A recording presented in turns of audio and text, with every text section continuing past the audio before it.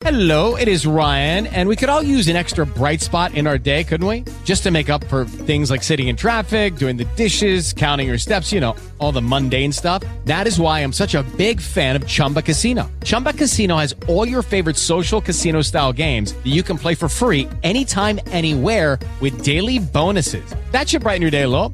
Actually, a lot. So sign up now at ChumbaCasino.com. That's ChumbaCasino.com. No purchase necessary. VGW Group. Void where prohibited by law. See terms and conditions. 18+. Blog Talk Radio.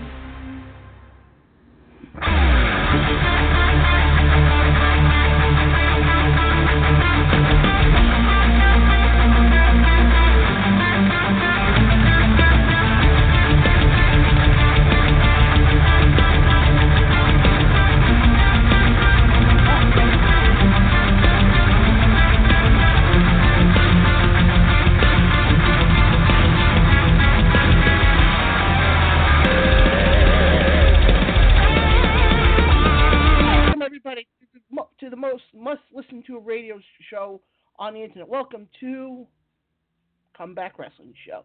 That's right, folks. It's Wednesday night, so you know we got wrestling to talk about, and by God, we have a lot of wrestling to get into. Not WWE, though. Not WWE at all. We got the G1 Climax to talk about. We got Impact to talk about. We got Ring of Honor to talk about. And then, depending on time-wise, we will get into WWE. If you want to join the show, you certainly can. 646-668-2372. That's 646-668-2372. And I'm happy to bring on my trusty co-host, Cruz. Cruz, how you doing this evening? Yowie, wowie. I'm doing fine. How are you? Doing great. Glad to be back. I'm glad to be back, bro. Oh, we got my a God. fun show tonight. Yowie, wowie. I'm beginning to love that, man.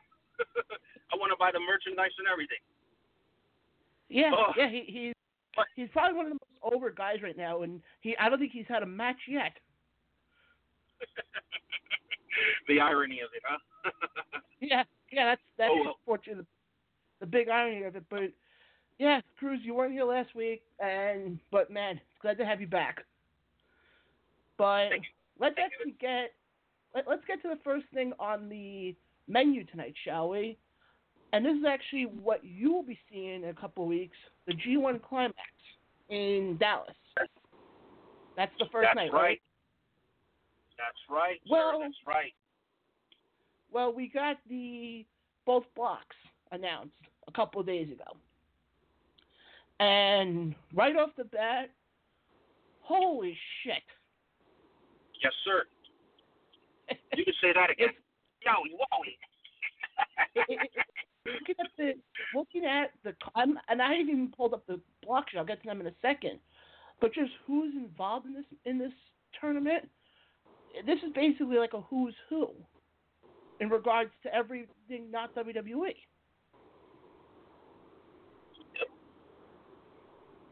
But while I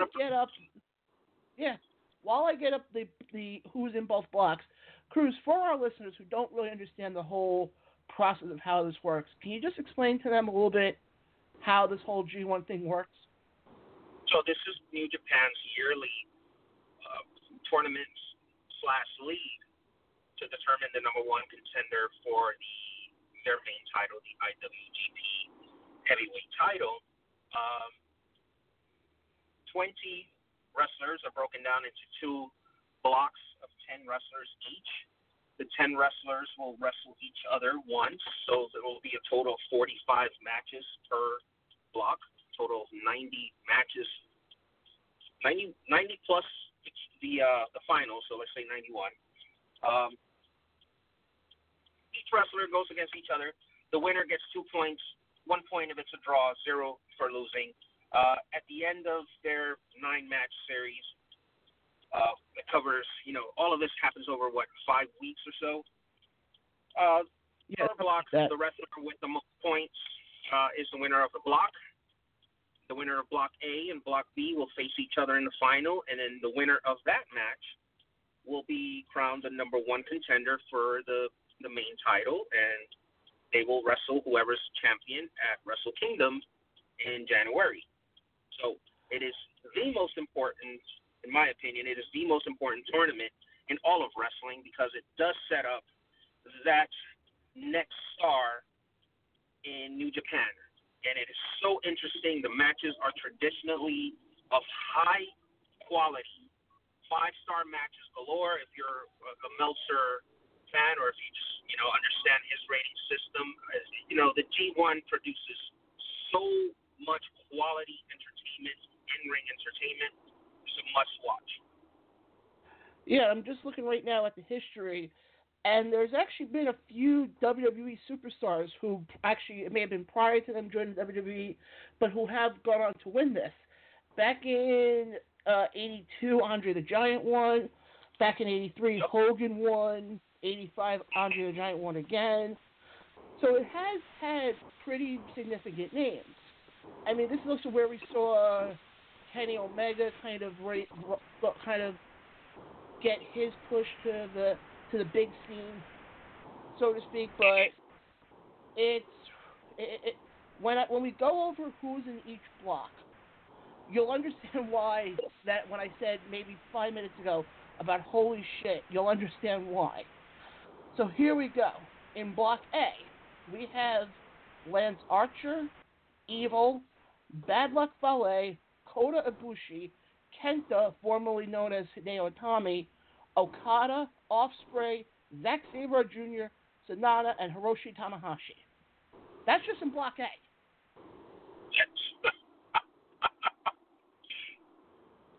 Like I said, each of those wrestlers will wrestle everyone else once. Okay? So how many matches can you come up with in your mind right now? You know what? Don't even bother answering. Let's just get the names for Block B. Block B, Block B, I'm just looking at it now, has more guys who I think the American fans will know of. And this includes Jeff Cobb, Hiroki Goto, Ishii, everybody's favorite former WWE superstar Dean Ambrose, now known as Jon Moxley, Naito, Juice Robinson, Taichi, Shingo, Taiki, Jay White, and Toru Yano. Yep, Toru Yano. Again, I've obviously over the years I've come to learn a lot of those guys' names and have seen a lot of them, but holy shit! It's like every match here, any match plan you can think of could be the main event of any pay-per-view in any promotion. It's interesting when we look at it, right? The possibilities are so endless, and we know the guys that we know. We know the big stars, but again, let's say something like an Evil versus a Bad Luck Fale. For New Japan diehards, we know that's going to be a pretty interesting match because we're like right at the beginning of the push for Evil to become a bigger star, and Fale, he's just a stable, a steady rock in that promotion. But a Yano versus a Goto match, don't sleep on it because that match could be very entertaining. They can definitely put on the in-ring skills or go to the comedy stuff, what have you. So all along, like I said, this is going to go on over 5 weeks. And then if you count the final, I think it stretches a little bit more, maybe into a 6 week. This is going to be a fun summer of just excellent wrestling. You're going to have great wrestling every 2 to 3 days from New Japan. Yeah. I mean, let me ask you this one right off the bat. With who I just said, we'll go Block A first. And this may be a little tough. Give me one matchup you're looking forward to. Oh, my goodness. Certainly Okada. And which one is this? Oh, bad. I almost can't. Okada, Kenta. I'm leaning that way strongly. The one I'm looking forward to, but what's funny is with this one, I don't think there's a wrong answer. Oh, no. Absolutely not. The one I'm looking forward to is Ospreay versus Zack Sabre Jr. Woo! Take my money. Take my money. Oh my God.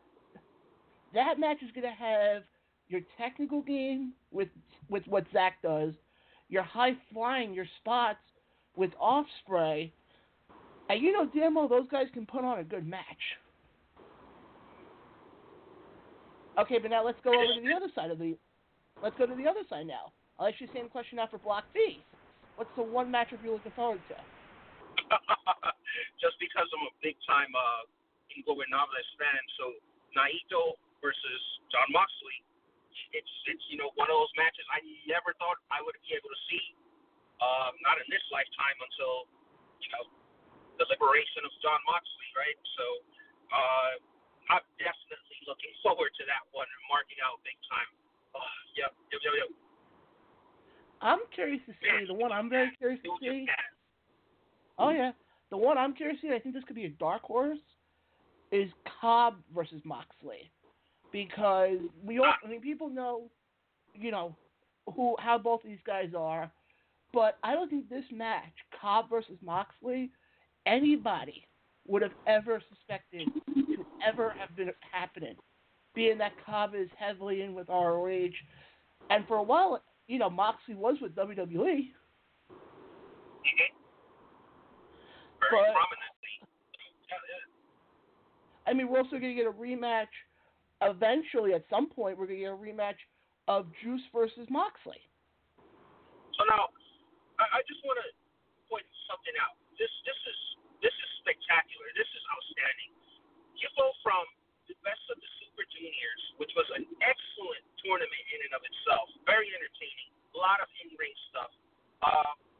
Going to Dominion, and you saw the stuff that Jericho did. You saw the other matches. Moxley had a match there. It was a good pay-per-view, a good change from, some of the bullshit we've been watching from other promotions. Okay. Then you have this major tournament. I'm going to say it right now. I think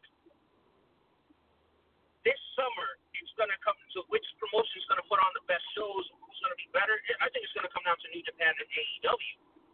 And New Japan has stepped up big time, and just kudos to them in an era where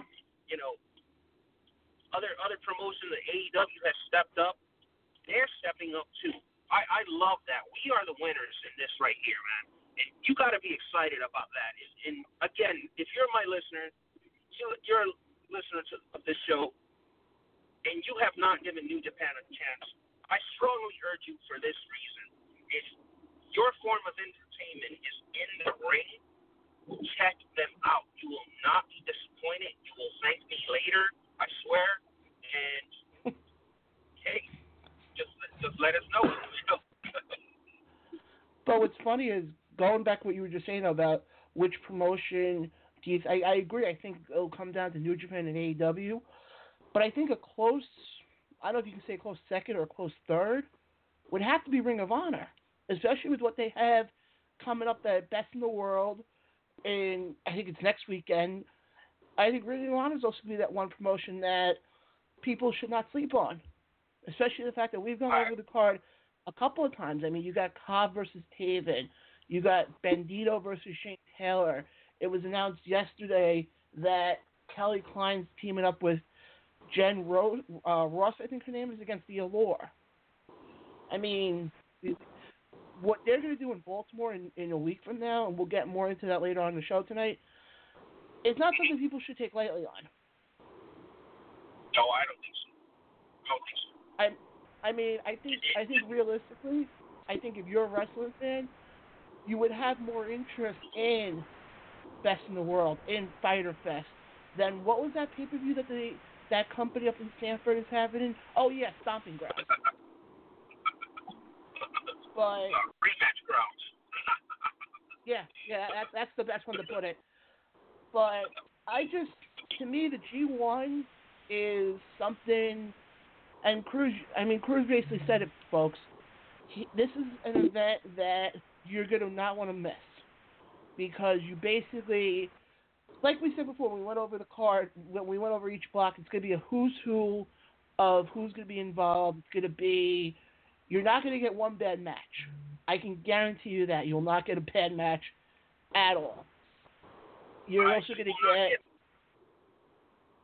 No, go ahead. Let me interject right here, John. You're not going to get a 3-minute squash match at the G1 Climax. No way, bro. These are featured matches, so 91 matches that are going to be at least anywhere from average, and that'll be like the lower-end matches that are still going to be a good 10, 15 minutes, to exceptional matches. The kinds that we will talk about, look at this 5-star match from so-and-so. That's what you can expect from New Japan. It's just the G1 Climax 29. And I am fortunate enough to be there on night 1 in Dallas, July 6th. I'll be somewhere in the aisle with a bunch of people over novelist stuff. I'm looking forward to it. But no, the point I was going to say is, I guarantee the fans this one thing. And if you take anything else away from what we're talking about right now, just take this one bit away. You're going to watch any of these matches, Cobb versus Moxley, any of them. I guarantee you will be sitting on the edge of your seat the entire match. That you'll all of a sudden look at the results later on and you'll see, it was a 25-minute match. And you'll sit there and go, that didn't feel 25 minutes. Correct. Like, it was the same comment. It was the same comment we both made coming out of Double or Nothing with that when it was, when Cody took on Dustin, and I read something like, it was a 29-minute. I think it was a 25-minute match. And I remember I looked at you when we were doing the fallout from it. I said that didn't feel like 25 minutes to me, because the one thing you'll get with the G1 is you'll get, not only will you get good in-ring work, but you'll get good storytelling, which is something that you look at the WWE. They don't really have right now. But that's the big thing you'll get from this G1 Climax, is you will get great in-ring work, great storytelling, and you'll get matches that you'll sit there and go, holy shit, what the hell did we just see? And John, I did a disservice. I did not talk about this other aspect about the Climax. This tournament sets up the storylines for the rest of the year leading into Wrestle Kingdom, where whoever is the final winner of the G1 Climax is the number 1 contender. But is at any point in the tournament, there are a few champions in the tournament. If someone beats the champion, let's say for instance, if someone beats Okada, they can challenge him for his title at any other any other pay-per-view except Wrestle Kingdom. So anything leading up in the year, and they can point back to the Climax and say, wait, I beat this champion, I want to challenge for his belt. So they're given that opportunity. And a lot of the other storylines, like I can predict right now that we're probably going to see, some sort of civil war inside of the LIJ. And it's probably going to spark within the Climax. So if there's something to see, something to anticipate at every date, and I mean, I know there's few, I want to say 13 dates overall, or maybe more, but every time that, for the last few years that I've watched the G1 Climax, usually before work, I'm having my coffee and breakfast, I have the TV on, and I'm just like, man, I want to see this match. I want to see 5 minutes more, but I'm going to be late for work. So which one will we do? They're that good. And I can't say that about that becomes so much more important. Your job or watching, Ospreay take on Kenta.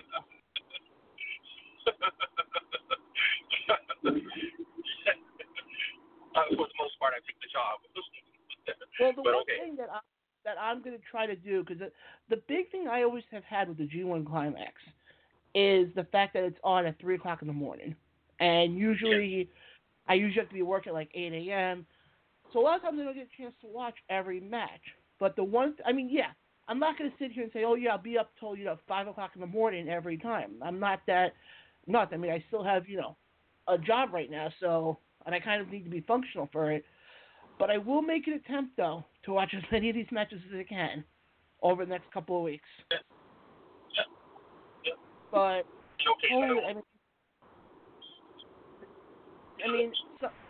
coming from somebody who is still getting new to this whole thing, I seriously cannot wait for this. To me, this has the making to be epic. I think so. This year, I think there's more superstars, more drawing power than there has ever been before. And I'm searching hard.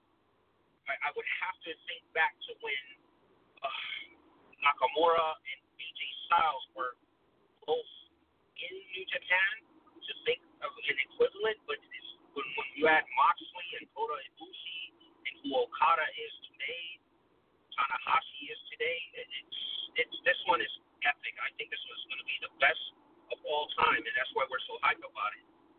That's why I paid for my ticket, my hotel, my flight down to Dallas, because I think we're going to see history. So yeah, New Japan, kudos for stepping up. Well, let me ask you this one, because obviously, as we mentioned before, Jeff Cobb is one of the guys in this. Do you think they would push somebody like a Cobb, being that he is in the main event scene of Ring of Honor right now? There's something to be said about their relationship, their growing relationship. So I would not say that it would be outside of the realm of possibility, because he has been pulling double duty. The problem, I think, would lie in that if you're going to become the IWGP champion or have that, that sort of mystique of being that champion, that you would have to be there more permanently. But that's not always the case, right? Jericho was a champion there in a big draw, and that worked out just fine for them. They benefited from Jericho being a champion, albeit a part-timer. So I'm not going to say no. I'm not going to say no to Jeff Cobb. I don't know who's going to win. This year, I don't have a favorite per block. I have like 3 to 4 guys who I can say they might win it. And that's saying something, man. Yeah, it's going to be... And yeah, I believe me, I wasn't going to ask you who you think was going to win, because I think you can pick everybody but like 3 people, maybe 4, to win this thing. Because this is one of those events, unlike where you see like with the WWE, this is one of the events where it's like you sit there and you legitimately do not know who's going to win. That's right. You don't know. You have no idea who they're going to push. They could very well push Moxley and say, the hell with it. We're going to go with the hottest thing in wrestling right now. He's going to go blah, blah, blah. And you know how much they would benefit for that. They can turn around and maybe it's Kota Ibushi's time. Long-time New Japan fans and, guys who've seen the Golden Lovers and the whole shebang with, tag team stuff with Kota and Kenny Omega. Kota Ibushi's never had that top belt. Maybe it's his year. He would certainly be interested in seeing that kind of stuff. So, yeah, man, Ibushi versus Okada, Wrestle Kingdom main event. Bro, take my money. You definitely bet your ass I'm going to watch that, Hell yeah. I can't say enough about New Japan, bro. Well, here's the one thing I don't get, though. Okada's currently the IWGP champion. How is he in the tournament? Usually because he is one of the top stars there, right? So let's say if he wins, and this has happened before where the champion won the tournament, and you would figure, okay, well, there's no number 1 contender. Well, and there's what I said about the storylines. Remember? Yeah. In the past, that has happened. I want to say it was with Tanahashi, but it might have been with not Nakamura, not AJ.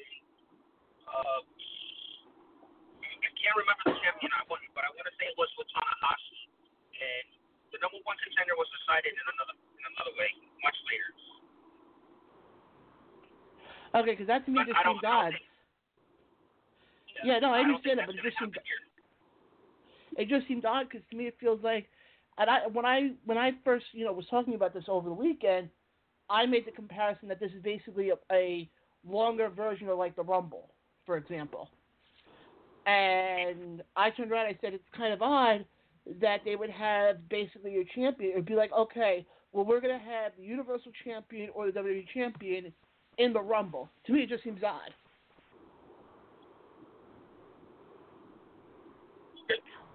This is one of those things where they allow another singles competitor, perhaps they'll write him to beat the champion, so that at another pay-per-view, I don't know, Don't Taco or something like that, that's coming up between July and the end of the year, one of those pay-per-views, this individual will then, challenge Okada for the belt. And, kayfabe, maybe he wins, maybe he doesn't, I don't know, whoever. I would venture to say no because of Okada's epic title run. So I definitely don't expect Okada to win. I definitely expect him to have, out of 9 matches, he's probably going to have 7 or 8 wins and probably be in the finals and then lose, and then that's, maybe a precursor, or maybe a few people to beat him. Who knows? I don't know with New Japan. I cannot sit here and say, oh, yeah, well, Kota Ibushi's going to win 9 matches and go straight, and then he's going to beat Naito, and then you tune in for the first 6 nights, and Naito loses 3 straight. Kota Ibushi loses, wins 1, loses 2, and you're like, oh, shit, well, who's going to win now? Yeah, that's what it's going to, but, I mean, realistically, think about it. Look at the guys who are on this list. You would have to think Moxley's one of the guys they're going to push, being that he is kind of one of the hottest acts right now in the wrestling scene. New Japan would be stupid not to push him. So, too, I think they want to benefit from, his megastar status right now. And there's something to be said for striking while the iron is hot. And New Japan is doing that with Moxley. On the flip side, for him, this is an opportunity to shut everyone up, whoever has any criticism about his in-ring skills. He can go out there and show his ass. He can go out there and wrestle phenomenally and shut all these critics up. Dean Ambrose was not a good wrestler, and then he can shut them. Really? What happens if he puts on 2 or 3 or 4 5-star matches, 4.75 star matches, high quality matches? This is an opportunity to do that. Yeah, I don't disagree, but there's also a time for where somebody look at somebody like a Juice Robinson, who's really coming onto the scene now. This could be his time to kind of shut up the critics. Yep. And I want to say with him, so for example, with Juice Robinson, he had a big win over Kenny Omega, one of the G1s. I want to say it was last year or the year before. And Juice, in another pay-per-view, had a main event match against Kenny Omega. So these things, I mean, you just can't predict who's going to win. This is not, you can't foretell well who's going to win. Just tune in and enjoy it. That's it. Yeah, but damn well somebody's going to complain. Damn well somebody's going to complain. Somebody in the IWC is going to bitch and complain. Or they're going to turn around and go, oh, he's too much. I mean, they bitched a lot when the Young Bucks had a match a couple of years ago. And the comment was, oh, they're too much of a spot fest. And I'm like, really? Yep. But you know damn well somebody's going to bitch about it. I mean, you kiss my ass. Those people that can kiss my ass, whatever. I enjoy wrestling, pro wrestling. The in-ring stuff is the entertainment to me, not the endless promos, not the bullshit fucking interviews and all this other shit. Bray Wyatt excluded. He's phenomenal. But you get the gist of what I'm going with, right? Yowie wowie. Yeah, but I mean, basically, anything else you want to talk about regarding the G1 before we move on to the stuff with Moxley? Because I don't have anything else. I think we're done. All right, so we were talking about him before, and he is going to be part of the G1 Climax, and that's, Renee Young's husband there, Dean Ambrose. Oh, no, I went Jon Moxley. And reports came out a couple of days ago that he is not allowed to perform at the Dallas show. And the reason for this is because of AEW. And that basically AEW has the exclusive rights to him in the United States. That basically him, Jericho, and I think Omega, from what I read, are the only three that work for New Japan but can't perform when they have shows in the United States. Cruz, as the big AEW fan that I know you are, what are your thoughts on it? I would have to check the sources for this because there's so much fake news and innuendos out there that you could be correct. I think Jericho has mentioned something along these lines, but for televised or at least syndicated television. So I always understood that clause to mean that, well, they cannot work for Impact or Ring of Honor because they have TV deals, but New Japan has no deal right now. Yeah, but what's funny though, if you think about it, he was working with WWE. I was talking about Jericho here for a second. Jericho was working for WWE, and then all of a sudden we saw that All In last year. So I don't know how that works for some people. It doesn't work for others. Yeah, again, this is something where I would expect AEW to be forthcoming. Okay, listen, this is part of the clause of working with us and to protect our interests and whatnot. But I haven't heard anything from them, anything official. So, and of course, I'm not in those contract negotiations, so I'm not discounting it. It does sort of make sense to me. So, okay, fine, whatever. If I accept it for face value, look, okay, fine. Someone like me, I miss out. Okay, I expected Moxley to be there in Dallas. There's still plenty of other wrestlers that are gonna. He was just gonna be in a tag match because you know the New Japan way, right? The first half of the pay-per-view is all tag matches and 3-on-3 tag matches, and the later half is the one-on-one single matches that are important. So, fine, that's okay. I'll see him at AEW. I'm good to go with that. I just think, when this report came out, I read a lot of people on Facebook were saying that AEW is being petty about this, and I disagree, because to me, I look at it this way, and you touched on it before. AEW is trying to keep their interest here, folks, and they signed him when his contract was up from WWE. To me, I think you would have to be, well,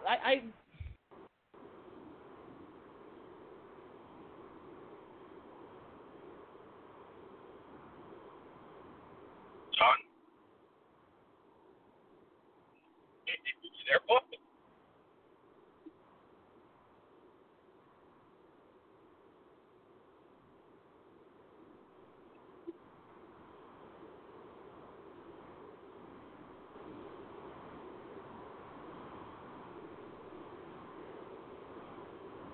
Oh, this is interesting. John is cut out. But overall, listeners, listen. If we get something official from Tony Khan or one of the vice presidents of AEW, then I'll believe it, right? Then I'll believe, okay, there's exclusivity or there's some sort of restriction for working with other, I don't know, pay-per-views within the United States from other promotions and whatnot. That to me makes perfect business sense. That's what every other promotion does. Okay? But I haven't heard of anything in an official capacity. And to be quite honest with you, I don't go digging for that sort of information anyways. Like I said, I'm going to be attending the G1 down there in Dallas. Fortunate enough to get a ticket early, pretty good seat. I'm going to enjoy New Japan Wrestling for the New Japan Wrestling. If Moxley was there, that would have been the icing on the cake. I've still got a lot of pound cake to eat. So I'm going to be satisfied. It's fine. I will catch Jon Moxley with AEW at All Out or another pay-per-view, maybe a TNT taping once they get going. So that's what we're gonna do, right? See what happened to Jon here.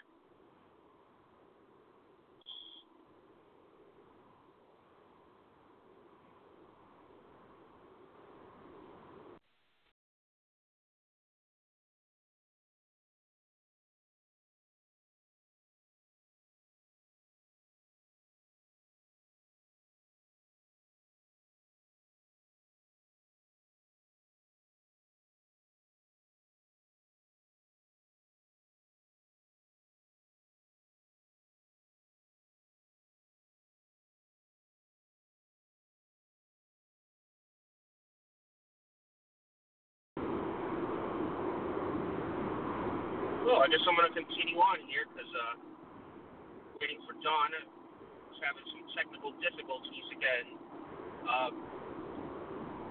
Callers, if you want, you can call in at, make sure that I got this number correctly, 646-668-2372, and you and I can have a conversation over AEW, New Japan, Ring of Honor, the WWE, MLW, any of your local indie promotions. I know quite a few of them, individual wrestlers or what have you. And then also I would highly encourage all of you, if you're listening, when you're on social media, like I have a lot of wrestling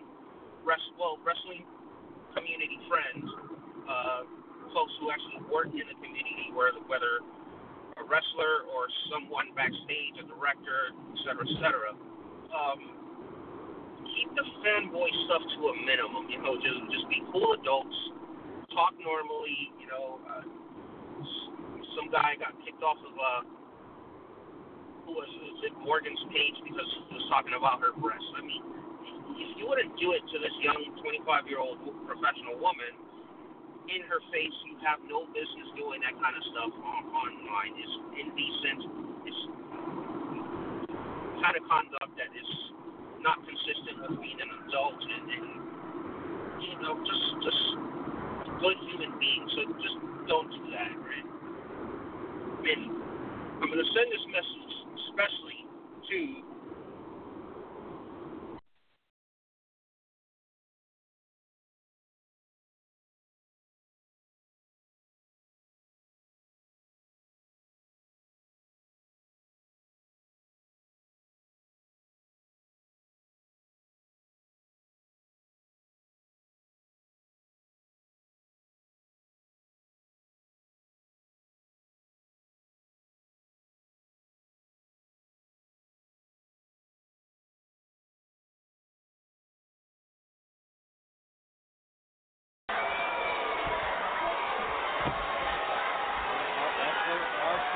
Still moving slowly.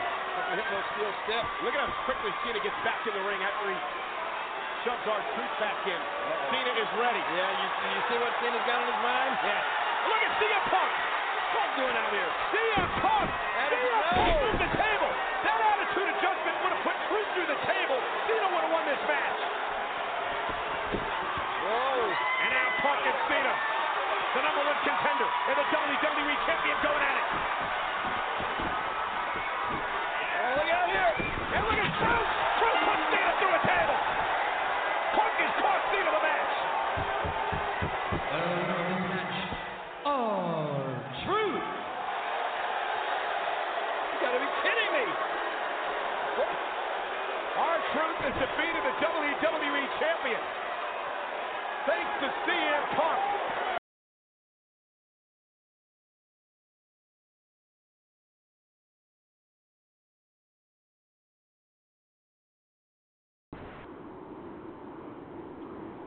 Hello.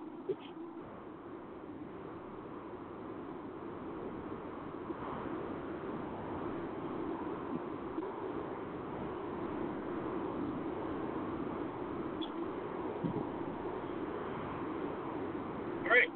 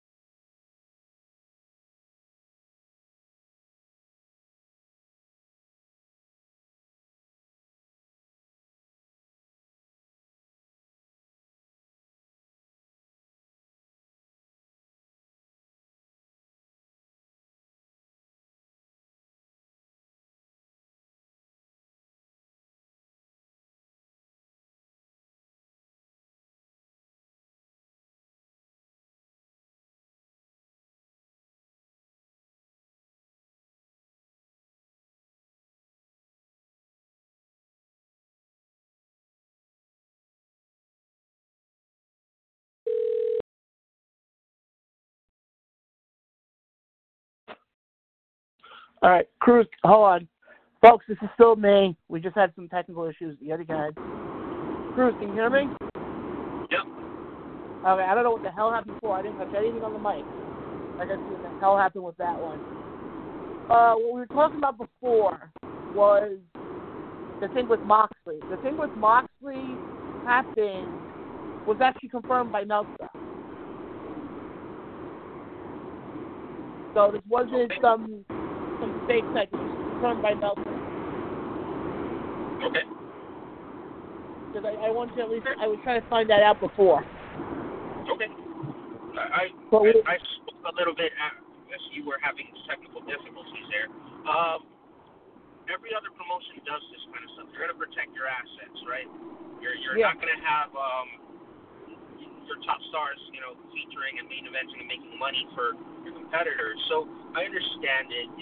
Again, I don't lose anything. I'm going to G1 to see New Japan stars, not specifically Moxley. Moxley, I'll catch him at AEW. You know what I'm saying? So for me, and for I'm the same fans, real fans, right? We're fine. We'll catch him. We're gonna see him at G1 when they're, in Hurricane Hall or over there in the Tokyo Dome, what have you. So it's okay. Cruz, we actually have a caller right now. This is a Polaroid. Yes. I think it's maybe one of your guys. So let me bring on this caller right now.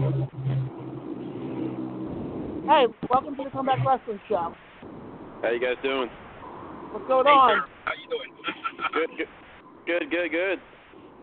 What have I missed? We were just talking about the G1 Climax, and we were talking about Moxley for a little bit. About him not being able to wrestle in America?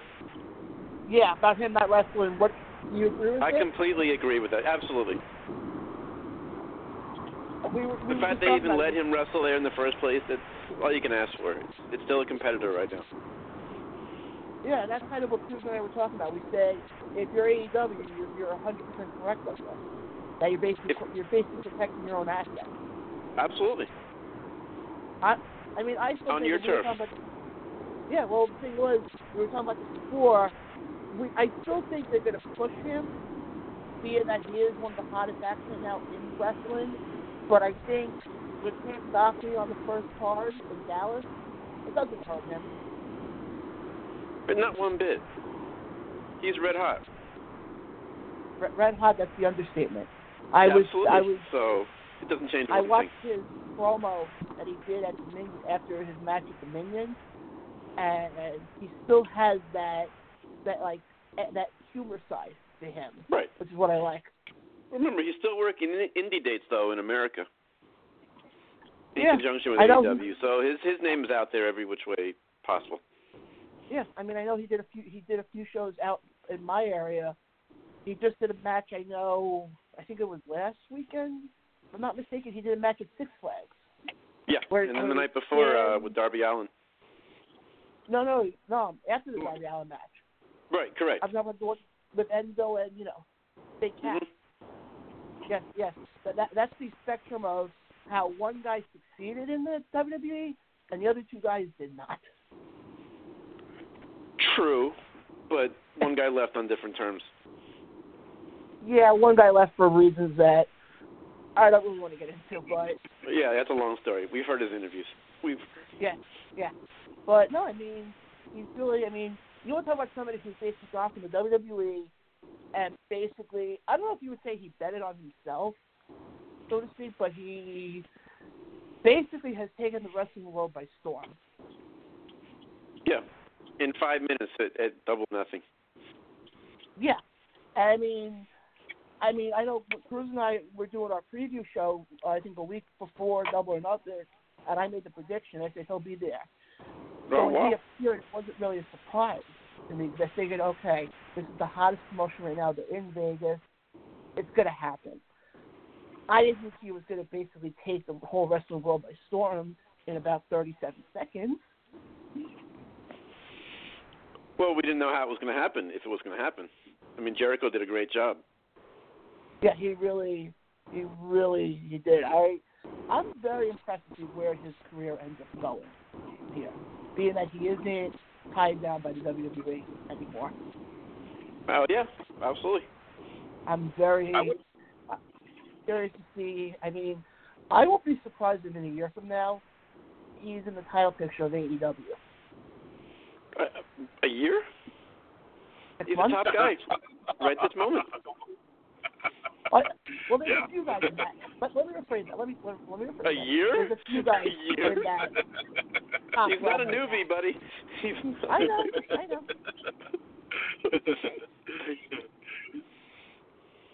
But I mean, I'm just curious to see where he ends up. That where he ends up, where his career goes. Nowhere to go but up. I have to say something. I am so thrilled for him. I am so happy for him. He is finally getting the love and respect, and he is so over with everyone, IWC, everywhere, Facebook, Instagram, Twitter, nothing but positivity for him now that he's free, and especially after that very, very revealing interview with Jericho. He's so hot right now. Like I said, him missing out day one of the G1, it's kind of okay for me. Like I said, I'm gonna be entertained with so much more. It's fine. I'll catch Moxley, and you bet your ass if he's main eventing an event for AEW in the future, bro, I might be there, and that's saying a lot. That's saying that I'm gonna spend my money on not only a ticket but traveling, hotel, flight, you name it, to see him. But if this would have been the Dean Ambrose of WWE, absolutely not. There's no way. Oh, no, but that goes for anybody there right now. They're also handcuffed. Oh, you know it, man. You know it. And that system should be shameful. But, again, John and Jeremy, this is one thing that I'm going to reiterate. I have been complaining about that one promotion since 2015, and I didn't realize it until last year. Friends of mine brought this out to me, like, you were complaining about these people, 2-3 years ago. Why don't you stop? Watch something else. And by the good graces of, the Young Bucks and Omega and them, we have AEW. I finally have something positive to support. And All In was phenomenal. The three of us, we were there in Vegas. You saw how great that show was, and man, I lost my voice so much. Best show I've ever been to. Jeremy, I asked you on here to talk about AEW. Talk to me about its impact, what you like about it, anything that your heart's desire about AEW. Honestly, when they came out and said day one, this is a company for the fans, it wasn't just a catchphrase. It has been the whole time. They do nothing but try to work with the fans, help the fans, make the fans happy, and the talent. There's nothing not to like about this company. I don't know if you heard Tony Khan's interview yesterday on Stone Cold Steve Austin's show. But he talked about that. He's like, I don't want to handcuff my talent, and I don't want to overwork them, which was the big thing for Moxley and WWE. And if you don't think other wrestlers and other organizations are hearing that, trust me, they are. Oh, yeah. I don't. Well, let me ask you this one now, Jeremy. There was announced also in the interview that they were going to have a tag team tournament, basically. I'm going to throw this to both of you guys. If you're the Khan family, who do you peg in there as your first inaugural tag team champions of AEW? You know, it's funny. I hate to be that guy because I've never booked before, obviously. These guys seem to be doing everything right so far. I think SCU is the most recognizable one out of the group. But we don't know if Daniels is going to stay as singles because he's wrestling SEMA at Fyter Fest. And I don't want to do a New Day type scenario with them where it doesn't matter who's wrestling as long as it's two of the three. You know, I think Best Friends would be great. Yeah, that'd be different. It'd be different. They paid their dues. Private Party people don't quite know that well yet, even though they're great. You put the belt in the Bucks, doesn't really help right away. They're already who they are. I think the Lucha Brothers or Best Friends. I was going to mention the Lucha Brothers. I love them. I love them, man. Because they are so red hot. They are defining what it means to be a tag team. The only thing we don't know about them yet is what their schedule will allow them to do. Because they're working with AAA still, and they're still doing some other appearances. So that's another thing we have to wait and see also. The booking, it has to wait until October because not everyone's available all the time now. Well, I think a lot of them are going to be wrapping up their independent dates by the end of the summer. Yeah, I've heard by TV they have to be done. Well, yeah, because I know, what is it, in August, beginning of August, I think it is, House of Glory, the company where Private Party came from, is hosting the Young Bucks. Right. And I forgot if it was, I think it was Matt Jackson or one of them turned around and said, yeah, this is basically going to be our last independent show so that we can really get rolling with the TV Correct, side. but they're a different situation being an EVP. They're not allowed, they have to get special permission to do things. Yeah, but yeah, I say Lucha Brothers are Best Friends. And I don't know if Lucha is on a full-time deal or not. I think so. I think from what I heard, I know they're done with Impact. Their deal with Impact. Correct, NJPW. Yeah, so I think with them, I think they're kind of weeding out everything right now. Mm-hmm. And then I think they're going to be all focused in, or no pun intended here, I think they're going to be all in on AEW. So that would be fantastic. My question to both of you is this. Is the coming of AEW, now that they're here, is this now the era of competition in not only terms of show quality, match quality, etc., but in drawing talent, in recruitment? Absolutely. What are your thoughts there? I mean, they can say they're not competition, but hypothetically, if you decide not to buy a WWE ticket and you go buy an AEW ticket, you've just become competition. You've taken money out of someone's pocket. If you go buy a shirt at AEW or Pros and Tees versus WWE shop, you've taken money out of their pocket. It's competition. John, they may not claim to be. They may be an alternative, but they are. So, on what Jeremy just said, John, you have $200. You can go to one event. You have AEW close by. You have WWE, maybe within a week, maybe a few days, close by too. Which one do you go to? Honestly, it's AEW. To me, I would go to AEW over WWE in a second. Because I know damn well if I'm going to spend, the $200, I know damn well I'm going to get my money's worth. Because I'm not going to get... This is a phenomenon. But I'm not even that, though. It's a movement. It really is. Yeah. But I think the thing is this, though. You know damn well if you go to an AEW show, like we saw at Double or Nothing, we'll see it at Fighter Fest, we'll see it at Fight for the Fallen. Every match will have meaning behind it. There will be, you won't have like the match like, okay, well, so-and-so's going to go in, but they're going to get squashed in about 8 seconds. Right. You're not going to see that right away. No, you're not. Not to cut you off, but you're not going to see like WWE where the top 1 or 2 storylines drive the company.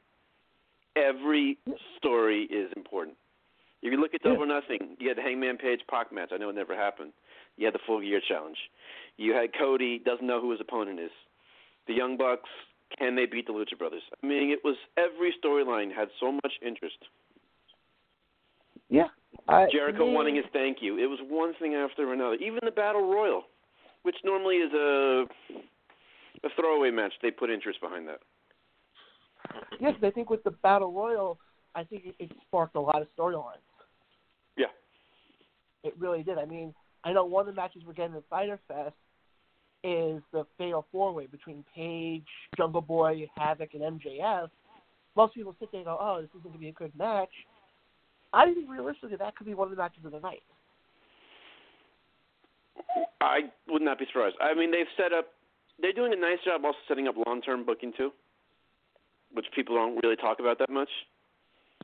You have potentially Jericho winning the belt. Well, Kenny deserves his rematch. If he doesn't, you have a young star in Hangman. NJF is challenging Hangman now. I mean, it's just they're doing it so well. It seems like to me, MJF is going to come off like the Piper, almost. Where I'm not sure if they're going to put the belt on him right away, but he's always going to be like in that main event scene. He's still young. Remember, he's only 23. In the business 3 years. Mm-hmm. But he's a star. Yeah, but he when sure it comes to MJF, he does one thing that 90% of the other wrestlers don't do. He lives the gimmick. Yes. I mean, he's one guy who he's a heel no matter if the cameras are on him or not on him. Oh, absolutely. But, and we're also going to see a lot more interest in tag team division than we've had in a long time. Yeah, that's the other thing. And also, I think your women's division is also going to be much different. Yeah, especially. I want to bring something up, especially with, I know we haven't talked about Impact yet, but with Scarlett becoming a free agent, LAX is going to be, they're going to be leaving Impact for something bigger and better. You know, could these people end up in AEW? Are they a good fit? And in the back of my mind, I'm always thinking, does AEW have the drawing power or the recruitment power to pull an LAX into that promotion? Could you imagine what that would do? Oh my! If you're them right now, the one brand's going to be hurt the most through all this is NXT.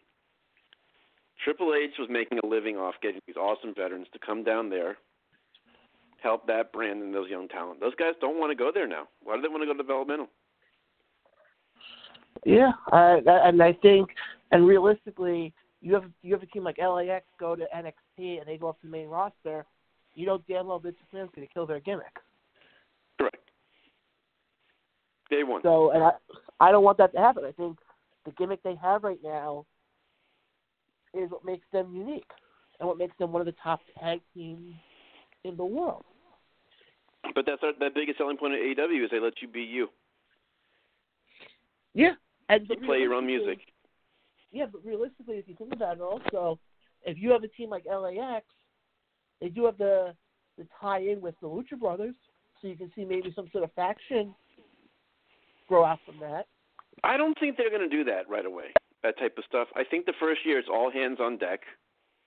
First year or two, all hands on deck. Let's do what we do that people know. And then, once we've established ourselves, we can get a little outside the box even more. Yeah, so I don't see the Bucks splitting up anytime soon. I don't see Kenny becoming a heel and running I don't think so right now. No, but yeah, I see what you're saying though. Maybe within like a year or two, I can see that. But Cruz, going back to your thing before about Scarlett, I would have her realistically. I would have to go to AEW because you know damn well with WWE, there's too much PG. And with her gimmick, it would never work. Well, they've said they're willing to be a little more edgier, AEW. Yeah. I have to see that to believe it. Well, that's where it's going to be interesting because they're going to be on TNT and they're going to have sponsors. And are they going to become like a WWE where they're going to be playing for the sponsors?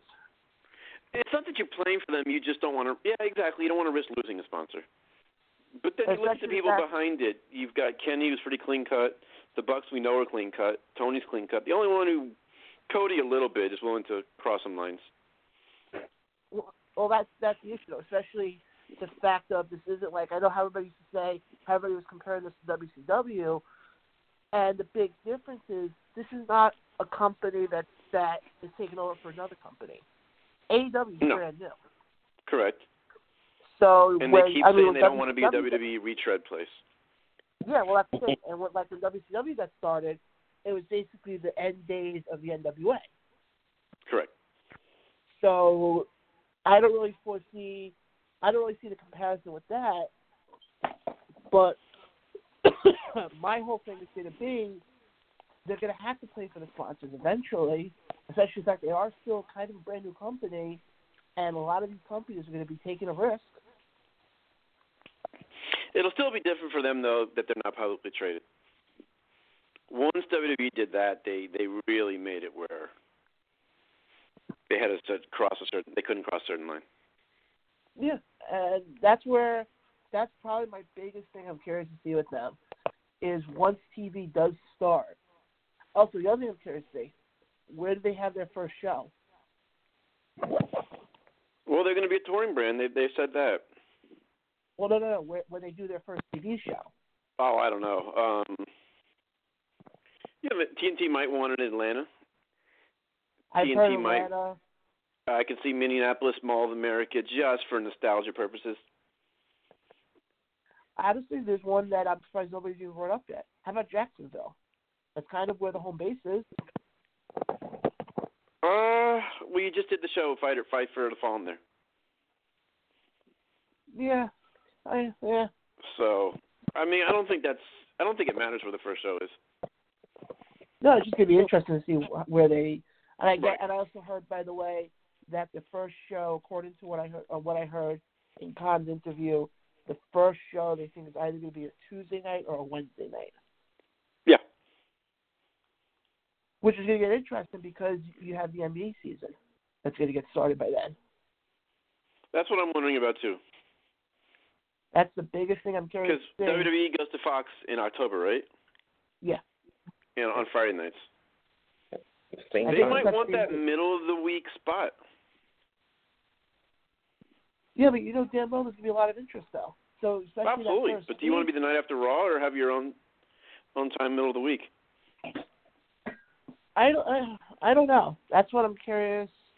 That's probably my biggest thing. My biggest question with this company is when you look at this company, the timing aspect is where it's going to get interesting because you can go on a Tuesday, but and you know damn well on a Tuesday night you're not really going to have that major of a competition. But on the flip side, and Cruz, you and I spoke about this when the whole thing with AEW first got started, and that how are they going to attract a casual fan? How are they going to attract a fan that hasn't watched wrestling in 10, 15 years, that all of a sudden they're on their couch, flipping through the channels, and they see all of a sudden, best friends are taking on private parties. Like, okay, who the hell are these guys? But that's an issue for a lot of them. Not to cut you off there, sorry, but a lot of wrestling fans have not heard of the Bucks that much, or Kenny Omega, or Hangman Page. They have not been on live TV every week. They're going to have to do a good job of introducing these people, and I think they will. Well, I think that's what they're kind of using BTE for a lot. Yeah. To kind of and these shows coming up. Well, that's the thing, though. Is you look at this company, I've never heard of a company have so much star power and have so much push to them solely based off of a YouTube show. Yeah. I mean, essentially, they built Double or Nothing all off YouTube and social media. And to draw those kind of numbers is just remarkable. Yeah, I agree. But no, I'm very, very. I'm curious to see how Fyter Fest. And then, Jeremy, let me get your thoughts on this one quickly. Do you agree with the whole concept of them streaming it for free? Because I know Fyter Fest is free, and I think Fight for the Fallen goes for free. I'm not sure about Fight for the Fallen. I think Tony Khan let that one slip. Listen, you're going to get more eyeballs on you that way. I know, I'll definitely be watching. Idea. What's that? I'll definitely be watching. Yeah, I'm going to go to it. This is why I asked Jeremy to come on here, because he is true. Oh, okay, then I didn't know that part. I'll be there, and I'll be in Jacksonville. Oh, cool. So, I just want to mention something to the listeners out there, that Fyter Fest, wrestling with video game convention, and CEO will benefit from all these. How many of us are paying attention to AEW? That number has got to be in the millions. We're going to be watching. The video game guys benefit from it, and it's a reciprocal sort of thing.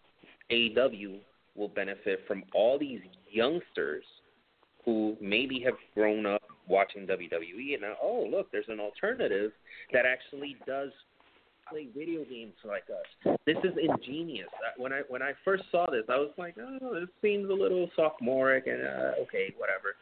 Guys are younger than me. Then when I thought about it, I was like, smart. They're tapping into the youth, and they're doing it off the bat right now. Right. Incredibly. And that's Kenny's passion, so they're supporting him too, which is great to see. But it's funny though.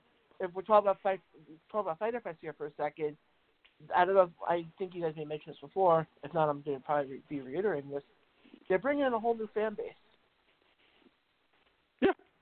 With doing this, you never seen the WWE do something like this.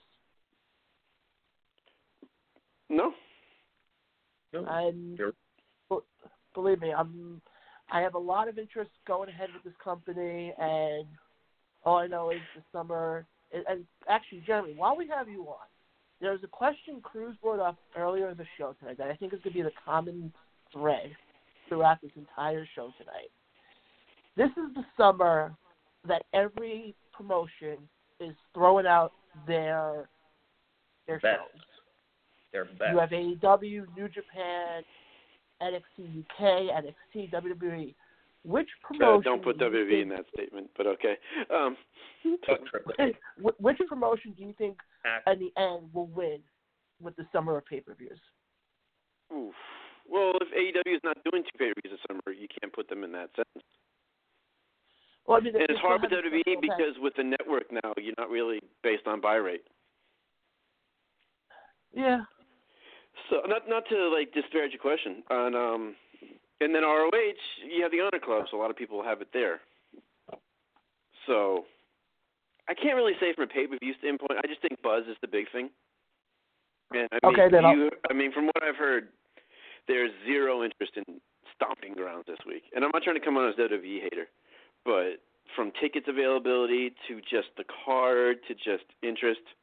I mean, I read a report, I don't know how true this is, that WWE officials who are traveling are saying this has a old in-your-house style feeling of zero interest.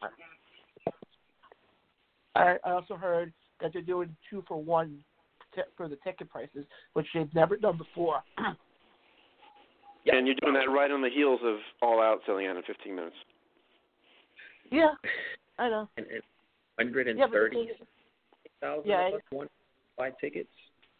Is that correct? The thing is, I think that's something. But the issue is you guys also have to realize something else, though. When the WWE put this together, I think what happened was they forgot that they had a show in Saudi Arabia 2 weeks beforehand. And then they were like, oh, shit, we have a pay-per-view. We have no matches. So we're just going to throw together a couple of rematches and hope people like it. I hope that was their thought process. Well, okay. I really do, because right now they have just turned off every fan every which way possible. I think you said it best, Cruz, after Double or Nothing. What was it, the Raw after that? The first match wasn't until an hour and 16 minutes into the show? Yes, sir. I mean, come on. Well, I'll ask this one. Which one do you guys think will have more of an impact? Stomping Grounds? Or, that pay-per-view that they did 2 years ago, Great Balls of Fire? Oh, Great Balls of Fire. Because Brock and Samoa Joe had a great build-up for their match. It just shows you one thing, that WWE are marks for Jerry Lee Lewis. There's no match that people are excited about for this show. The only one, I'll say this right now, the only one I'm excited for, because I'm just curious to see how it plays out, is Heavy Machinery versus Bryan and Rowan. Because it's different.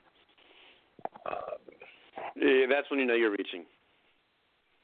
Yeah. Oh, no, people see it. I'm not saying that, but my thing is this, though. They're actually giving one of these guys a push.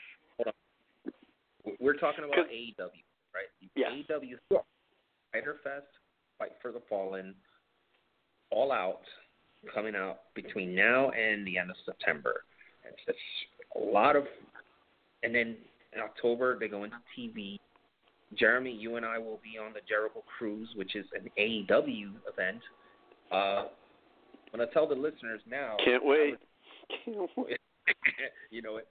I'm going to tell the listeners now when I was in StarCast in Las Vegas, I had a meet and greet with the Young Bucks.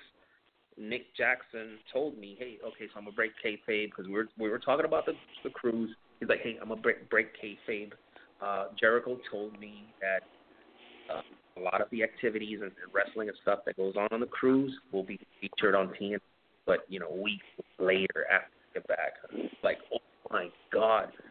I thought to myself, man, I definitely got to get my costumes together, because I'm gonna have fun. And AEW, man, a vacation cruise. If he said that, then go with it, because not to try to top you, but I was at Final Battle, and I was wearing a Jericho Cruise shirt. And the Bucks saw it right away, and they were both like, "Oh, did you have a great time on the cruise?" And I'm like, "Oh, absolutely." And they're like, "Would you go on again?" I'm like, "I'll book right now." And then Matt's like, "Well, I spoke to Jericho. It's going to happen." And then Nick said, "It's most likely going to be January 2020 because it takes like a year to organize."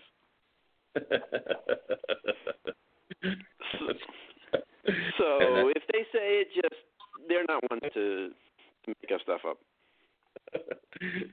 We're going to be watching AEW matches on that cruise. Just imagine that, man. Another fun, different way of connecting with your fans. Right. Going on vacation with your fans. I mean, how cool is that, right? Oh, absolutely. And it was like that the last time with ROH. You know it. If it had been NXT like it was originally talked about, it would not have been as good. You know it. Absolutely. I concur right here. I'm just thinking about the summer, this excellent summer of wrestling, particularly the month of August. Every company got something major going on. Mexico AAA has got their Triple Mania. That's their WrestleMania. They're gonna bring in Cain Velasquez, who's a ex-MMA guy. Yeah, he's gonna have his first wrestling match. Now the Lucha Brothers are the tag team champions for down there. But there's a lot. And the indie scene's on fire in America right now. Oh, you know it, man. You know it. W is fantastic. Evolve went great. Hey, Northeast Wrestling is terrific. Yeah, Oh yes. There's always a big question that I ask of folks who are cognizant of the indie scene. The Evolve champion, Austin Theory, who I will be seeing this Sunday. Not to plug myself, but I'll see him this Sunday in Deerfield Beach. But please continue. Which promotion will recruit this kid, because he is a future star, man? Stud. I think he's an NXT bound guy. He is? He's only like 21, 22. He's very young. So he is young. I think he's been on their radar for a while. I mean, they just had to work with Adam Cole. They better shell out some Finn Balor money for him. $7,000 a week, because the kid is worth it. Yeah, I think that's the destination. He's kind of hinted at wanting to go there. And if you're Evolve champ, that's kind of right below NXT, kind of hand in hand.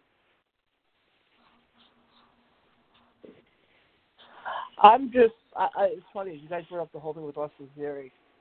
I figured he'll be with NXT also, and they'll use him great. He'll go to the main roster, and also he'll become one of these other guys from NXT, and then I figure give him 5 years, he'll be in AEW. Oh, absolutely. Because AEW, it's going to be hard for them just to develop somebody like that right away. I mean, I laughed. Jeremy, I told this to Cruz maybe a couple weeks ago. I said, me last year, I was diehard WWE. I was the type of fan who sat there and said, it's the WWE or it's nothing. And then actually... Well, you're learning, young man. Yeah, but what's funny is I actually give the credit to somebody else who was on the show a couple of weeks ago, actually, who I had on when the show first started. And he's somebody who's very big in the New Japan scene. And he turned around and he's like, well, you got to go watch this promotion, then watch this promotion. And one time I said, okay. I'm like, let me go try out a Ring of Honor. Let me go try out New Japan. I haven't turned back. More and more now, I'm losing more and more hope with the WWE. And more, I'm looking forward to an AEW. I always look forward to Ring of Honor and New Japan, but to me, if there's one promotion I'm really looking forward to come the fall, that's AEW. No, of course. Let me ask you guys a question. Okay. If AEW keeps up on this rocket that they're on, and fans of WWE have been saying for a while, "Oh, just let Hunter take over and things will be where they need to be." Do you think it could be a point where it's just too late for him?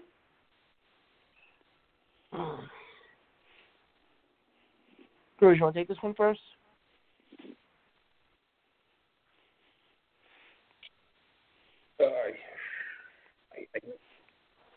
I don't think the machinery that is WWE is going to be affected. At least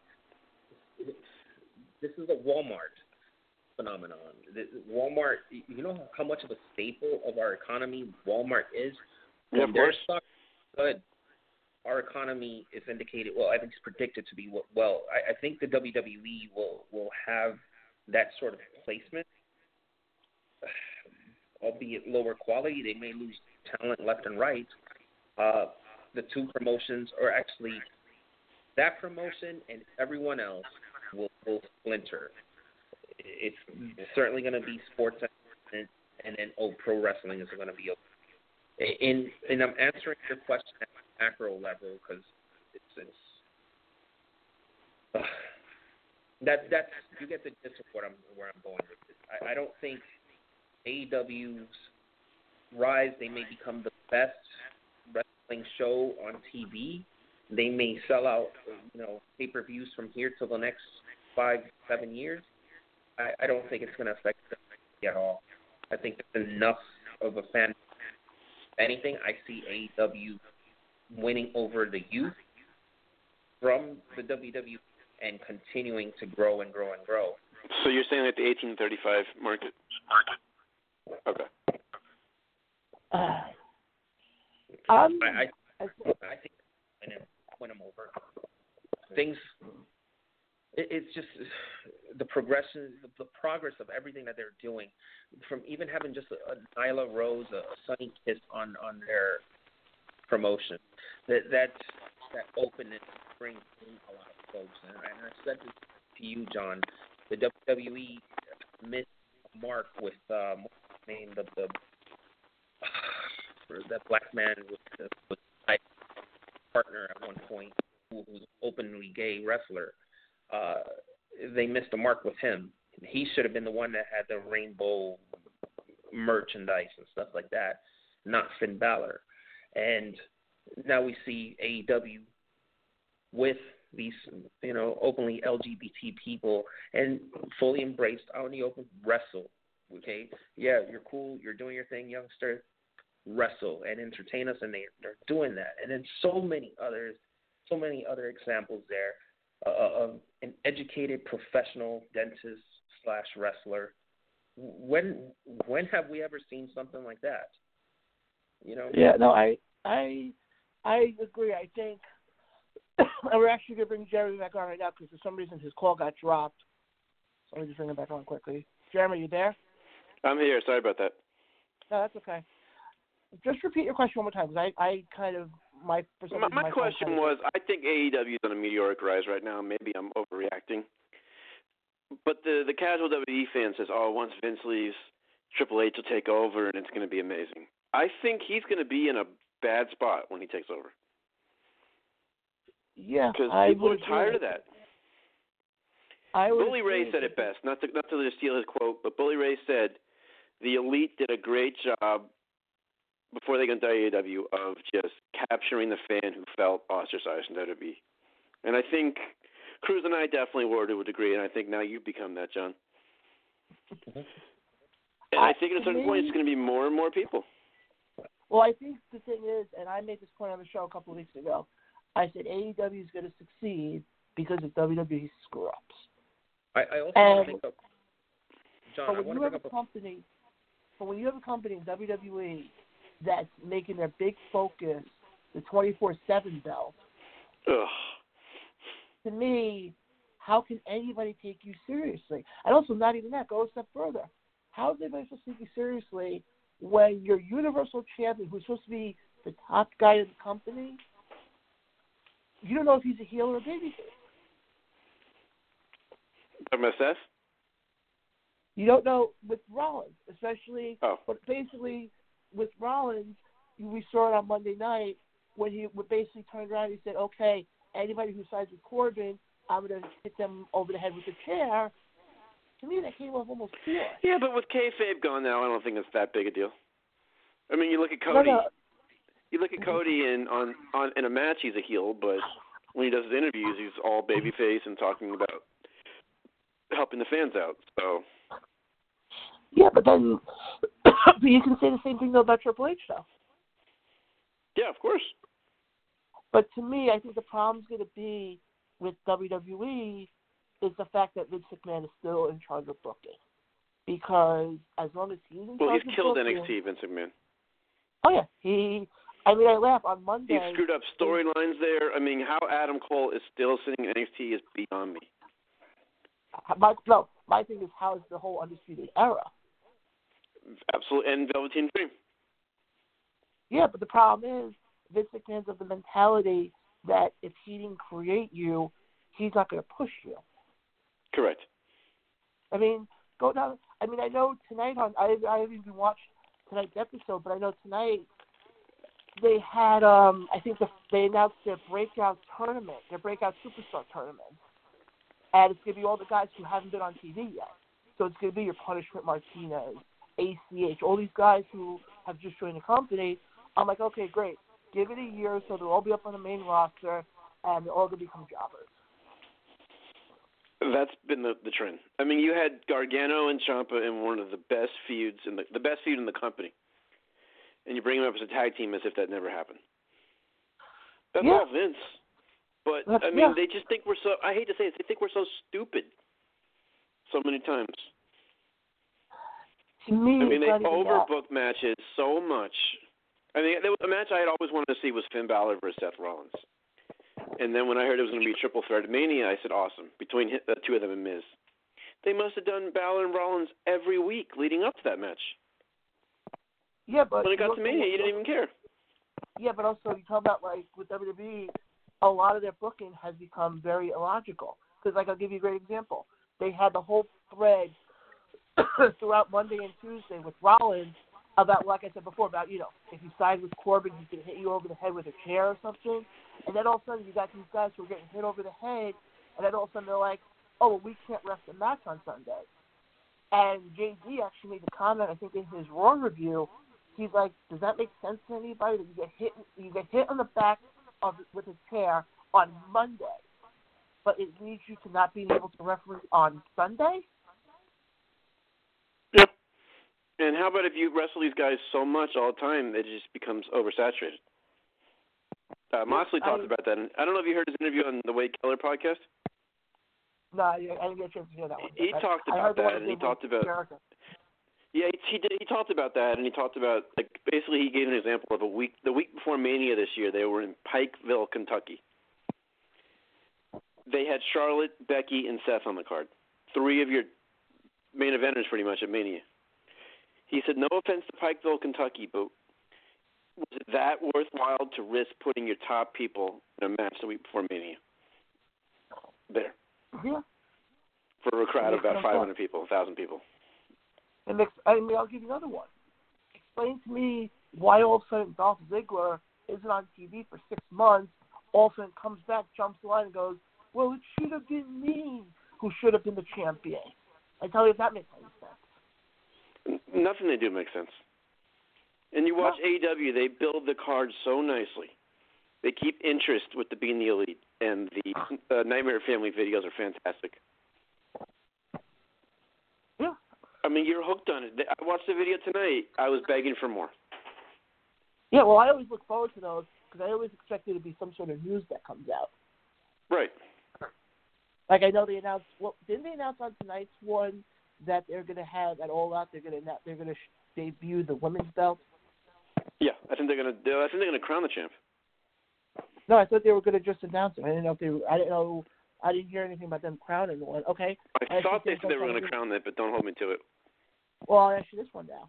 If you're Tony Khan, who do you put in as your first women's champion? Britt Baker, hands down. Cruz, what about you? Britt versus Kylie Ray. Okay, I like that. But two baby faces, though. I wouldn't mind seeing that one. I mean, as I said to Cruz after Double or Nothing, I have a major crush on Kylie Ray. Okay. So I wouldn't mind. And also, as we've seen, the one thing we have seen in WWE that has been somewhat successful, and we've seen it in other promotions, is the babyface chasing the champion. And realistically, you put the belt on Baker, you have her feud with Kylie, have Kylie chase the belt. I don't know how it's going to become. I think Kylie be chasing the belt for a while, kind of like Bayley did.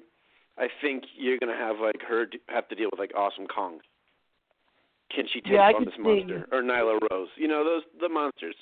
Allie Impact's the heel type. I think Kylie they're going to build up slowly. I could see but they have a star in her.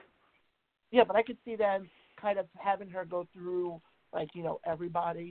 That it's like she gets to the point she's like, okay, I've gone through everybody. Now give me Baker. And don't be surprised if that gets set up for maybe All Out next year. Or I'm not saying that's going to be called All Out, but I'm just saying whatever the September pay-per-view is going to be for all these wrestlers. I wouldn't be surprised if they leave it for a major That's my question to you, too. I think, Cruz, and they said they were going to make, and John, that they were going to make Memorial Day weekend an every year occasion? Yes. Okay. So is that going to be their WrestleMania type, or is the Labor Day weekend show? If they do those dates, they always have. I would think it would have to be. I could be wrong with this. I would think it would have to be Labor Day because that's what kind of started this whole thing. I would say the tradition of all in, all out. Because think about it, they did the All In pay-per-view last year. Nobody thought they were going to have any success with it. It turned out to be probably one of the greatest pay-per-views of all time.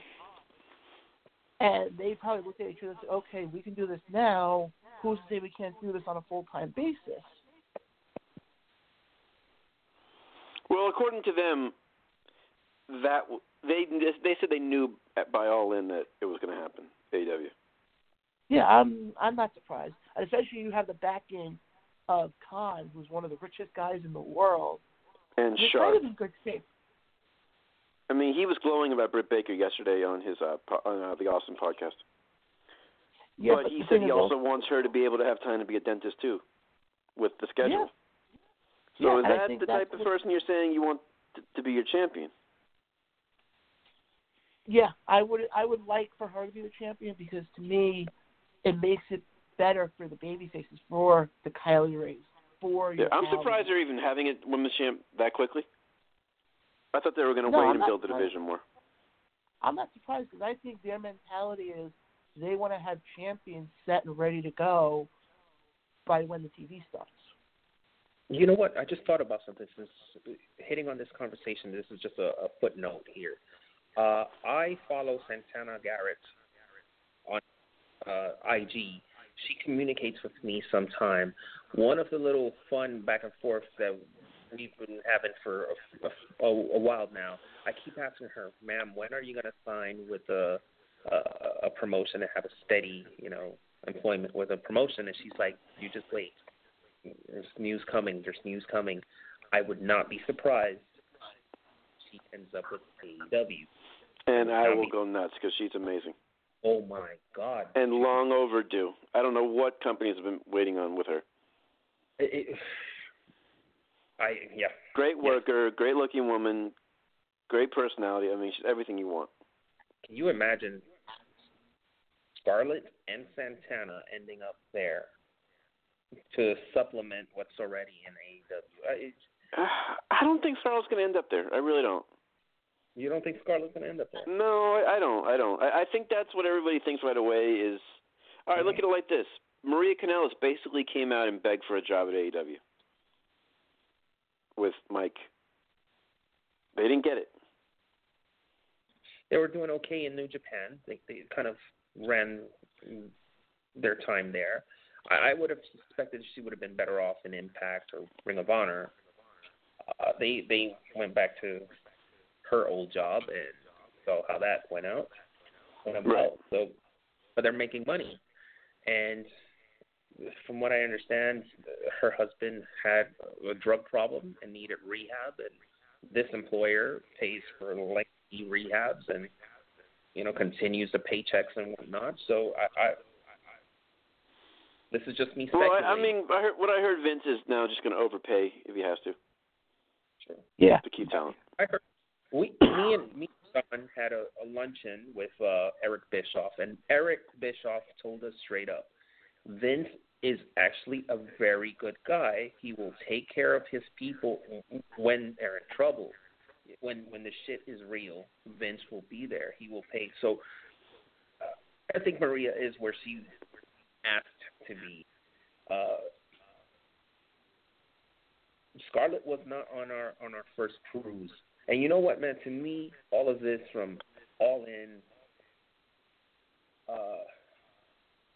everything, to me, AEW stems from this cruise because I'm looking at this poster and the Young Bucks, Jericho, Omega, Cody, their friendship was solidified there. They sort of had the preliminary plans for all of this. As and Marty's only a matter of time. And he, it. Once his time is up with the Ring of Honor, he's going to join them. Yeah, I think he'll be there for TV. I mean, I don't know when his contract ends. I mean, I don't know. Do you know? I mean, the rumor I heard was September. Well, regarding Marty, I know I think at Best in the World, they're going to announce a fourth member to Villain Enterprises.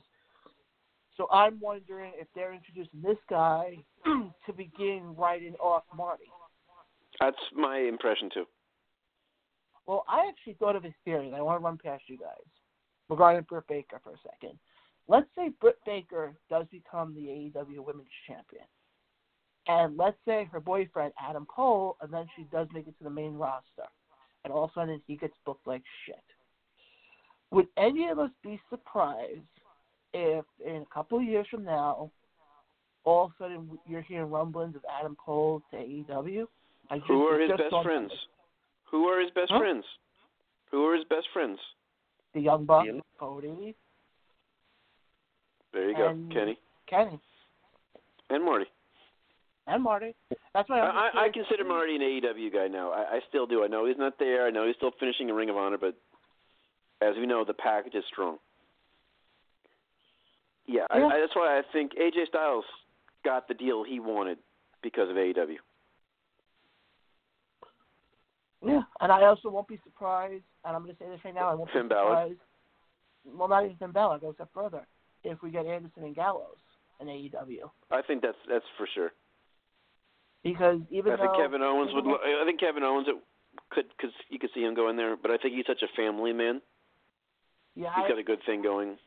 Owens would seem kind of out of left field because he is being pushed so much now by the WWE, and he is on TV every week. Right. But I can see. What about Shinsuke Nakamura? Guy hasn't been on TV in how long? Yeah, that's another. No, I think if Nakamura does anything, I think he goes back to Japan. Yeah, I think he'd move back home.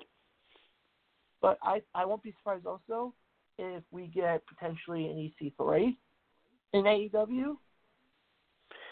You got to be careful with that. I mean, they're just not going to go in and just raid their talent. Well, that's the thing. Somebody made a point. They've been very clear about that. It's not even that. They do have a budget. AEW? Yeah, AEW. And that they do have, they do have a certain amount of spending limit they have when it comes to how many guys. Realistically, other than maybe a few more big names, I mean, do you really need that many more people on this roster? You don't exactly.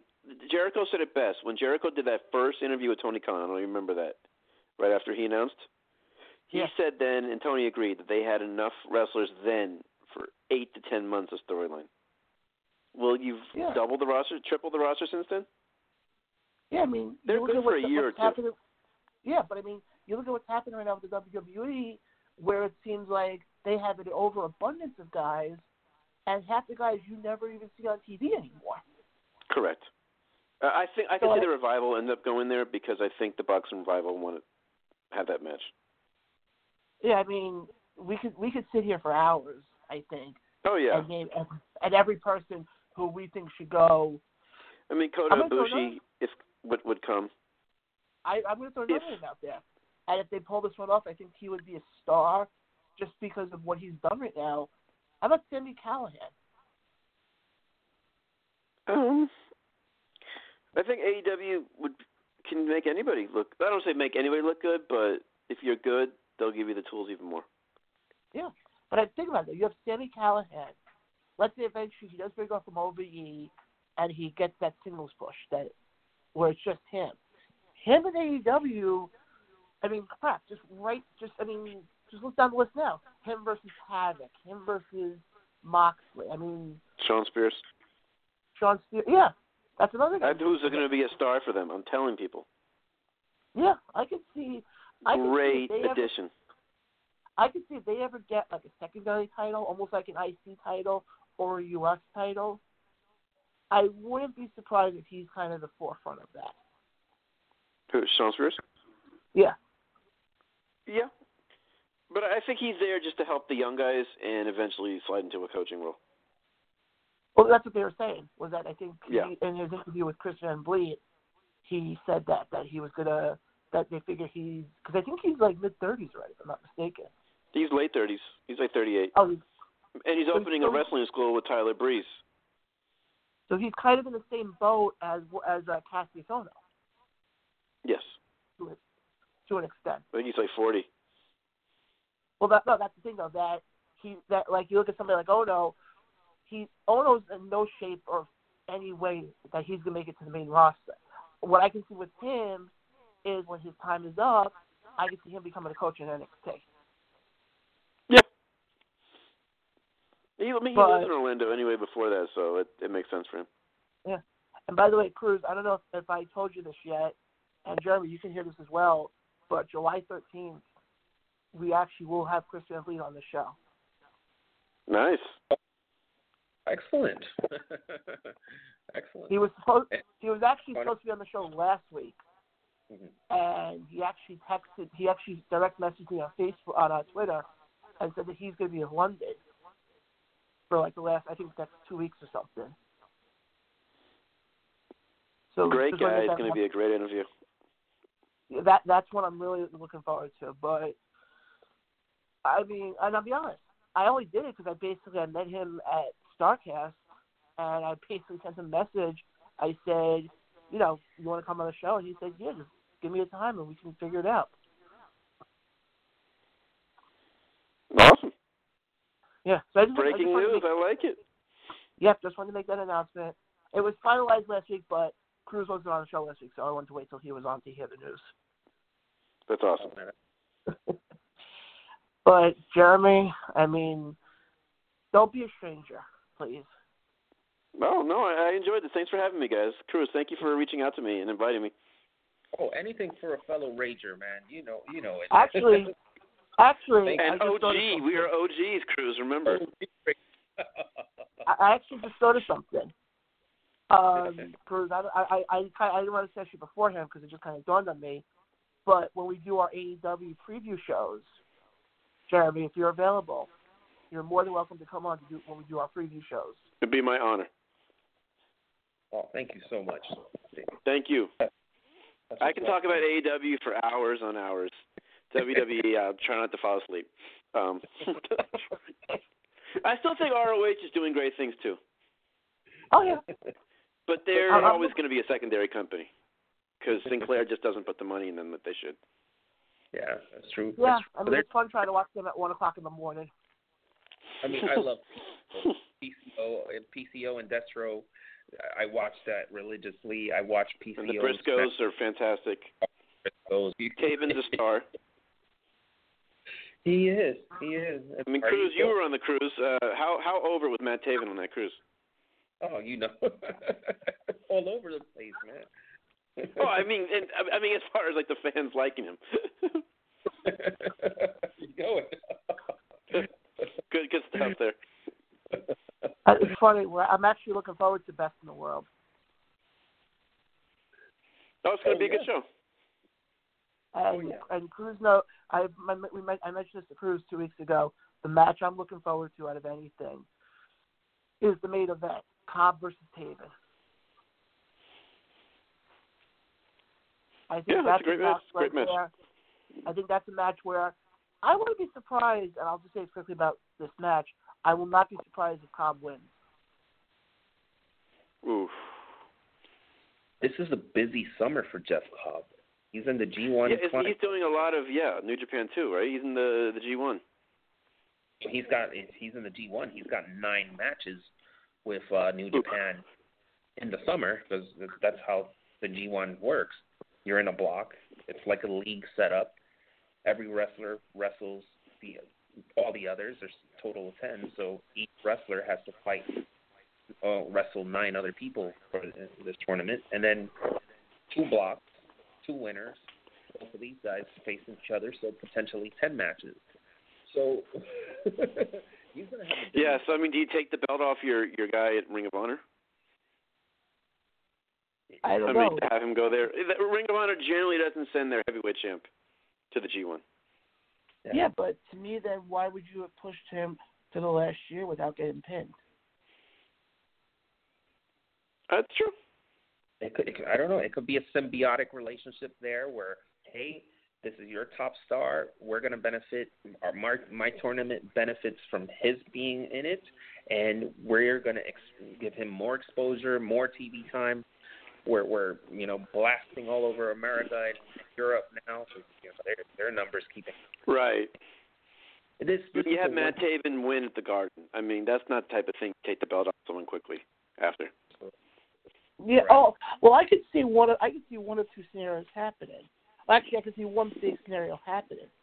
I could see some dusty finish happening, or some screwy finish, and whatever the next pay-per-view is for Ring of Honor, I could see them going at it again to kind of prolong this. Yeah, and I could see Taven breaking away from the Kingdom at some point. Yeah, but the thing is, it works with his gimmick right now. Of course. And then I actually, I don't know if you guys heard, he actually has a podcast now. Matt Taven. Oh, really? I had no idea. Yeah, give me a second. I actually have it on my download that. Of 8,000 podcasts. It's called Take a Bump. It's with him with some guy from Boston. They don't have that many episodes. They've only done 8 episodes, but something. I mean, of course, the first one I have on my list here is, the Comeback Wrestling Show. But, Jeremy, don't be a stranger, and we're going to have you on again. Thank you so much, guys. I really can't thank you enough. I really enjoyed this, man. Thanks, man. Jeremy, this was fun. Thank you. Thank you, Cruz. All right. Well, talk to you later, guys. Have a good one. Talk to you later. You too. Later. Later. Cruz? Yeah. Wow. Do you realize we spent the entire show talking about AEW? So a refreshing little change there. Yowie, wowie. Because from our normal... What's funny is, the other stuff we had, we'll go into quickly. Let me ask you now. Do you think Scarlet ends up in AEW? I'm going to respectfully disagree with my OG Rager friend here. I think that's the natural, common sense. Her sexiness, her over the top. You're not gonna. What is it? You're not gonna hot shame me or that doesn't work in a PG. No. setting where you already have Alexa Bliss and Lana and Lacey and Charlotte, and she's going to get lost in the shuffle. Look at the track record.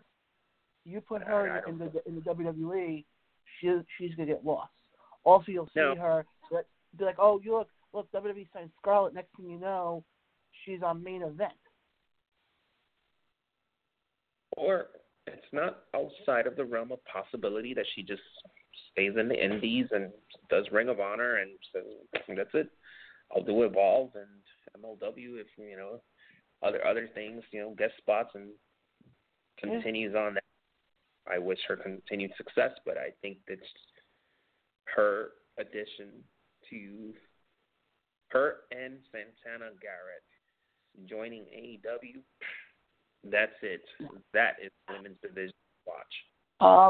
Quickly, I want to get into what happened. Speaking about Scarlett, I want to get quickly into what happened to her at AAA over the weekend.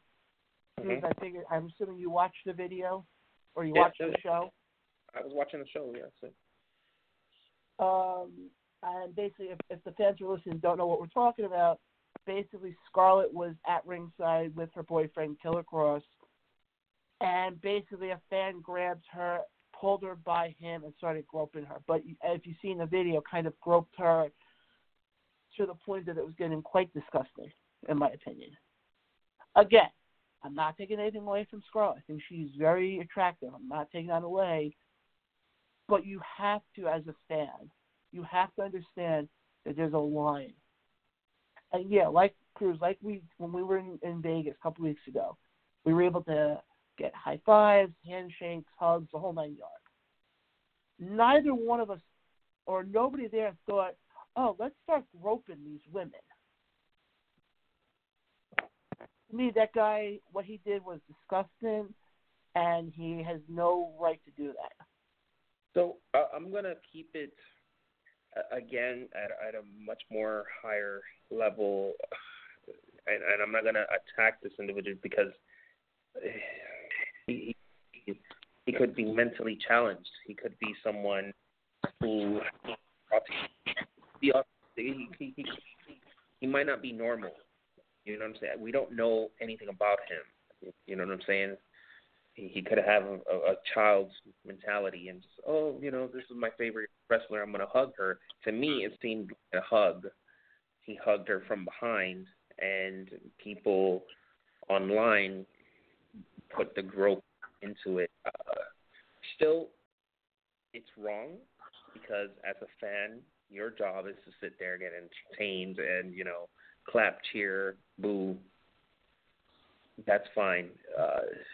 In the indies, look, just about every wrestling promotion that I have been to, usually an announcer tells you the rule. Do not cross over the barrier or we will punch you. We will beat your ass, and then you will be arrested as you're thrown out of here, for assaulting us, because we don't know what you're doing. We don't know if you're drunk, high, you have a gun, knife, and this kind of stuff has happened in the history of wrestling.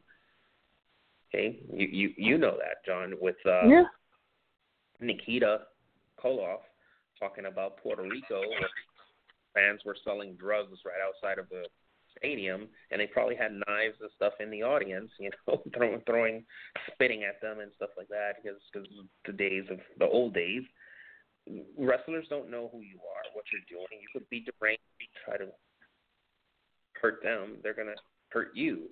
So for your own safety, don't do that kind of stuff. I'm not going to... To me, it seemed like the guy was just hugging Scarlett, and her peers sort of, because she wasn't cognizant of what was going on. She was in the moment of wrestling and just being hyper and stuff like that. So her friends sort of that situation. But I'll bring it back to you. Remember when that little black kid slapped Alexa Bliss's butt? Nia Jax was carrying Alexa, and the kid was kind of like trying to slap her butt. You teach those kids at that point then. The wrestlers need to come out. You don't touch me. You're not my husband. You're not my father. Whatever. This is wrong and stuff. I have you arrested for this, and people need to tell him because that was just an innocent kid doing this, but still a human being who can learn. This other man, I don't know. He could be a deranged criminal rapist. I'm speculating. Still, for his own safety, he should not have done that because if Killer Cross would have went into his ass, nobody would have stopped him. You know what I'm saying? So it is kind of scary early. And if you're a listener out there, don't do that, man. I mean, just imagine if I, jump the fence into your backyard and I approach you, how would you treat me? Yeah. To me, there's no reason for it. There's nothing that can be said that makes this guy look innocent, to put it nicely. Mm-hmm. And to me, it's not, and I'm not even looking at it from a wrestling perspective. I'm just looking at this in general. When you're talking to a female, I don't care if you're at work, if it's your wife, if you're talking to somebody, it doesn't matter. Your first instinct should not be, and I'm not yelling, I'm just trying to make a point here, your first thought and the first thing that goes through your mind should not be, oh, let me grope this woman. Because to me, people who do that are disgusting and have no moral or ethics. There, I said it.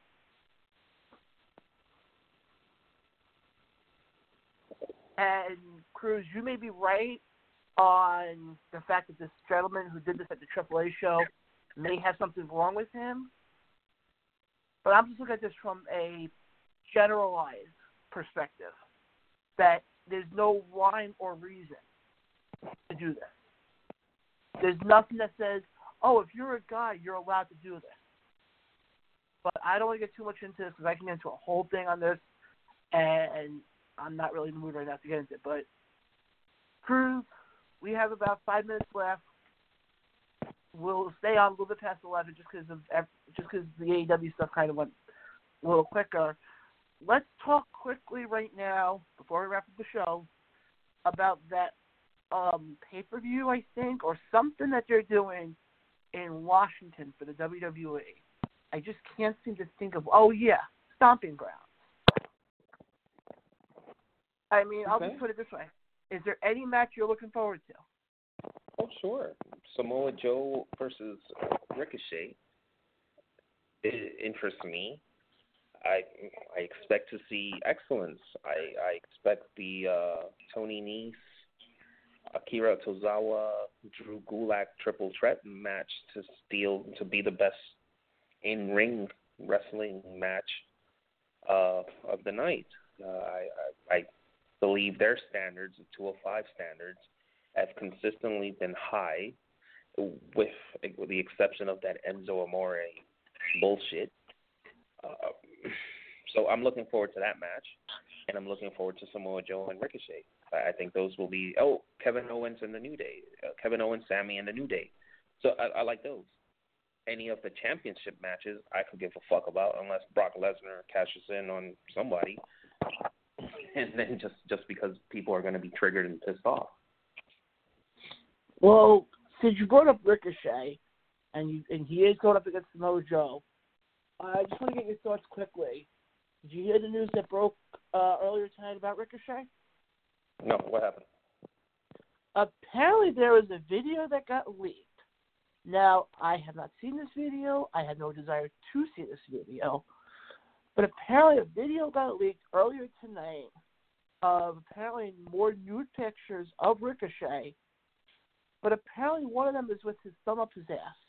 Literally, his thumb up his ass. And the comment that somebody said in one of the groups, it may have been the Paramount group, I don't remember. But this comment was made by somebody. Why is it okay for us to goo gaga, or like some wrestling fans to goo gaga over when we saw Alexa Bliss got leaked, Paige got leaked, but also when Ricochet gets leaked, that it's like, well, that's immoral. That's not right. Well, it's not right, period. It's not right. But my thing is this: how come it's okay then? And I agree with you 100%. But the point that the guy was trying to make is that why is it okay then for fans, especially in the IWC, to goo gaga when it's a female side? So this is such an immoral. Yeah, I'm not trying to start arguing. It's not the question. It's the action that is immoral. It is wrong to look, distribute, and talk and promote those the violation of privacy. And quite frankly, I'm going to be quite honest with you. I'm not going to fuck Ricochet. I'm not interested in him. I'm not interested in seeing him naked. I am not going to fuck Alexa Bliss or Toni Storm or who else was it that was it Charlotte, I think? Paige. And Paige and all these other, I don't know these people. They're just folks on TV and maybe in events I see them. I'm not going to, you see what I'm saying? I have a woman here.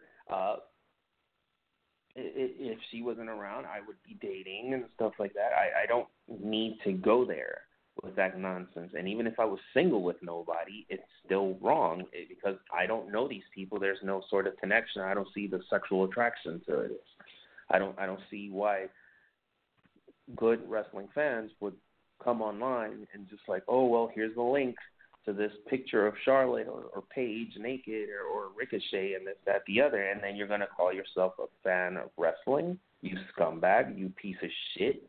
If that was my daughter and I knew you did this, I would slap the fuck out of you. You know, so fuck whoever distributed that to begin with and each and every piece of shit afterwards. That's how I see it. You guys are fucking scumbags. Spend more time talking to the women who are in your lives, you pieces of motherfucking monkey-ass shit. You fucking mooks. Leave those fucking pictures alone. And for the life of me, you're going to fucking mess with these wrestlers that you claim to support? I don't think so, man. And if that's in the Powerbomb group, that person is getting banned as soon as I get out of this podcast. I think, I wasn't sure, but I did see it in one of the groups. I don't remember which one. I'll find out where. But my thing is this, regarding the thing with Ricochet.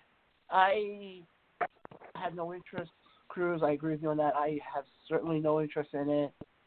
To me, when anybody gets their photos leaked, to me, it shouldn't become, ooh, let's you know what it reminds me of? It's like, okay, well, you remember when you were in, like, grade school and, you know, before the days of texting and whatnot, not saying that you're old, but I'm just trying to make a point here, that when you would pass notes around in class, and then all of a sudden finally get to the teacher, and then the teacher will look at you and get pissed off. That, to me, is what this is like. To me, it's like, what you're doing is you're passing around something that you have no right to have. You have no right at all to have it. And to me, anybody who does have it, I put them in the same category like I do with the people who you know, like the guy who groped Scarlett. You're nothing more than an animal. But let's wrap up now quickly with the show that is happening this Sunday. We usually will do a prediction thing, but due to time conditions, we're not going to do that for this one. Also, I don't really care. But, Chris, before we do that, quickly tell our fans, if they're in the Powerbomb group, what the prize is for this pay-per-view. So, yeah, real quick, for WWE Stomping Grounds is Sunday, right? Sunday. Yeah, if you win our little contest, you're going to win a guest spot on our show next Wednesday. Or, you know, if there's a timing issue, we'll work it out with you. Any Wednesday that we're hosting a show, and it's every Wednesday, 9 to 11 p.m. So, yeah, you know, it's your opportunity to get some experience with talking wrestling and just having fun online. And, hey, you saw how much fun Jeremy had tonight. So if you're passionate about pro wrestling or sports entertainment, you get respect here. We appreciate your input. And, hey, here's a little contest. Also, it gives some folks who are new in the group a little bit of experience with the contest format. So they can see, okay, hey, look at this one. This is going to be something that we're going to be doing more often. So, well, the other thing I do want to make a mention of before we sign off for tonight is I want to apologize to Julian because I did see another number pop up, Cruz, and I'm assuming it was Julian. But the thing was, we were getting so much into the thing with Jeremy. So I didn't want to cut him off to go to the not that I have anything against Julian. I'm just trying to. If Julian is listening, Julian, I apologize. Definitely try to call. You can definitely call back in next week. Believe me, we still have enough time for Slammiversary. We can hold off the Impact stuff till next week. Thank you, man. But quickly before we sign off, Cruz, when we come back on air next week, do you suspect either a new WWE champion or a new Universal champion? I hope to see a new Universal champion. A new WWE champion only if the Beast in the Bank cashes in. But the Seth Rollins stuff, I'm sorry, man. I'm going to go with Corbin. I'm going to go with whoever is against Seth Rollins. I don't like that guy. I think personally, what is his name, Mr. Lopez or whatever, Toby Lopez, I would probably drink a beer with him. Well, I don't drink beer anymore, so I would probably hang out with him and talk. Hey, respect. But the way that the character's being booked and this whininess about Brock Lesnar is off-putting. You like him, other people like him. Look, kudos, like what you like. That's the beauty of life. But me, nah, I'm gonna go with Baron Corbin. Plus, the career arc of Baron Corbin to me is just much more attractive. He's put in his time. He's put in a lot of time in NXT, a lot of growth. Nobody believed in him, and he's on top. They need to strike while it's hot.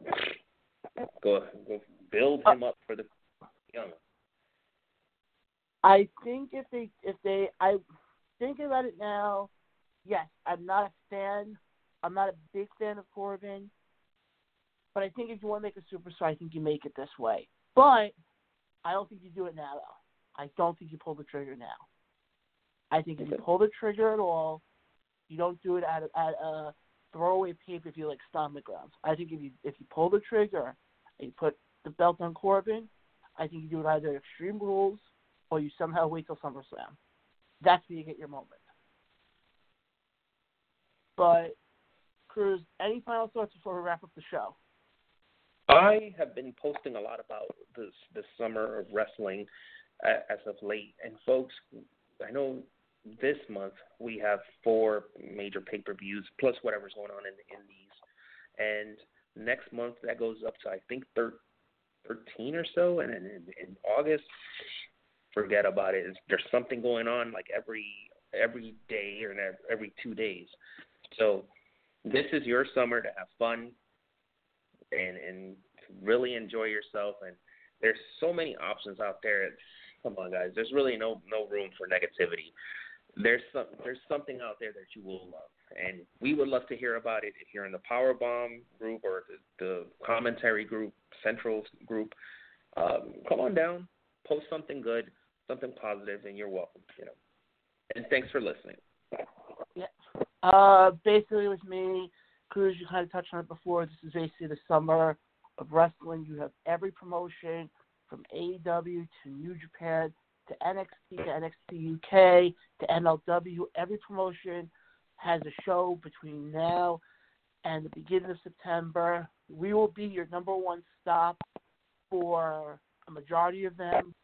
I'm not saying we'll cover every single one of them, but we'll be your number one stop for a lot of them. But again, it was great to hear from Jeremy. Julian, again, I apologize. Hopefully you can come on with us next week. But Cruz, it was glad to have you back. And by the way, before we go, in case you missed the news before, Chris Van Vliet will be joining the show July 3rd at 9:30. Let me just double check. Give me 1 second.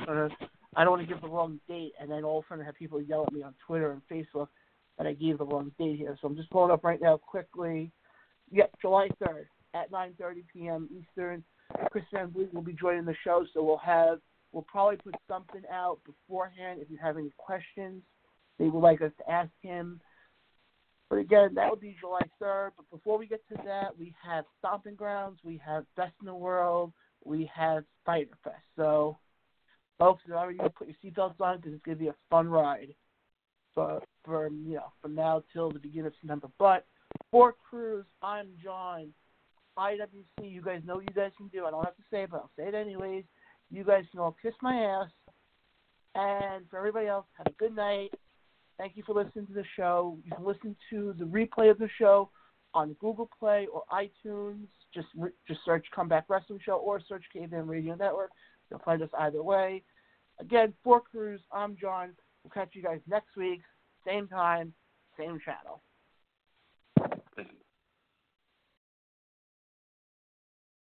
Hello, it is Ryan, and we could all use an extra bright spot in our day, couldn't we? Just to make up for things like sitting in traffic, doing the dishes, counting your steps, all the mundane stuff. That is why I'm such a big fan of Chumba Casino. Chumba Casino has all your favorite social casino-style games that you can play for free anytime, anywhere with daily bonuses. That should brighten your day a little.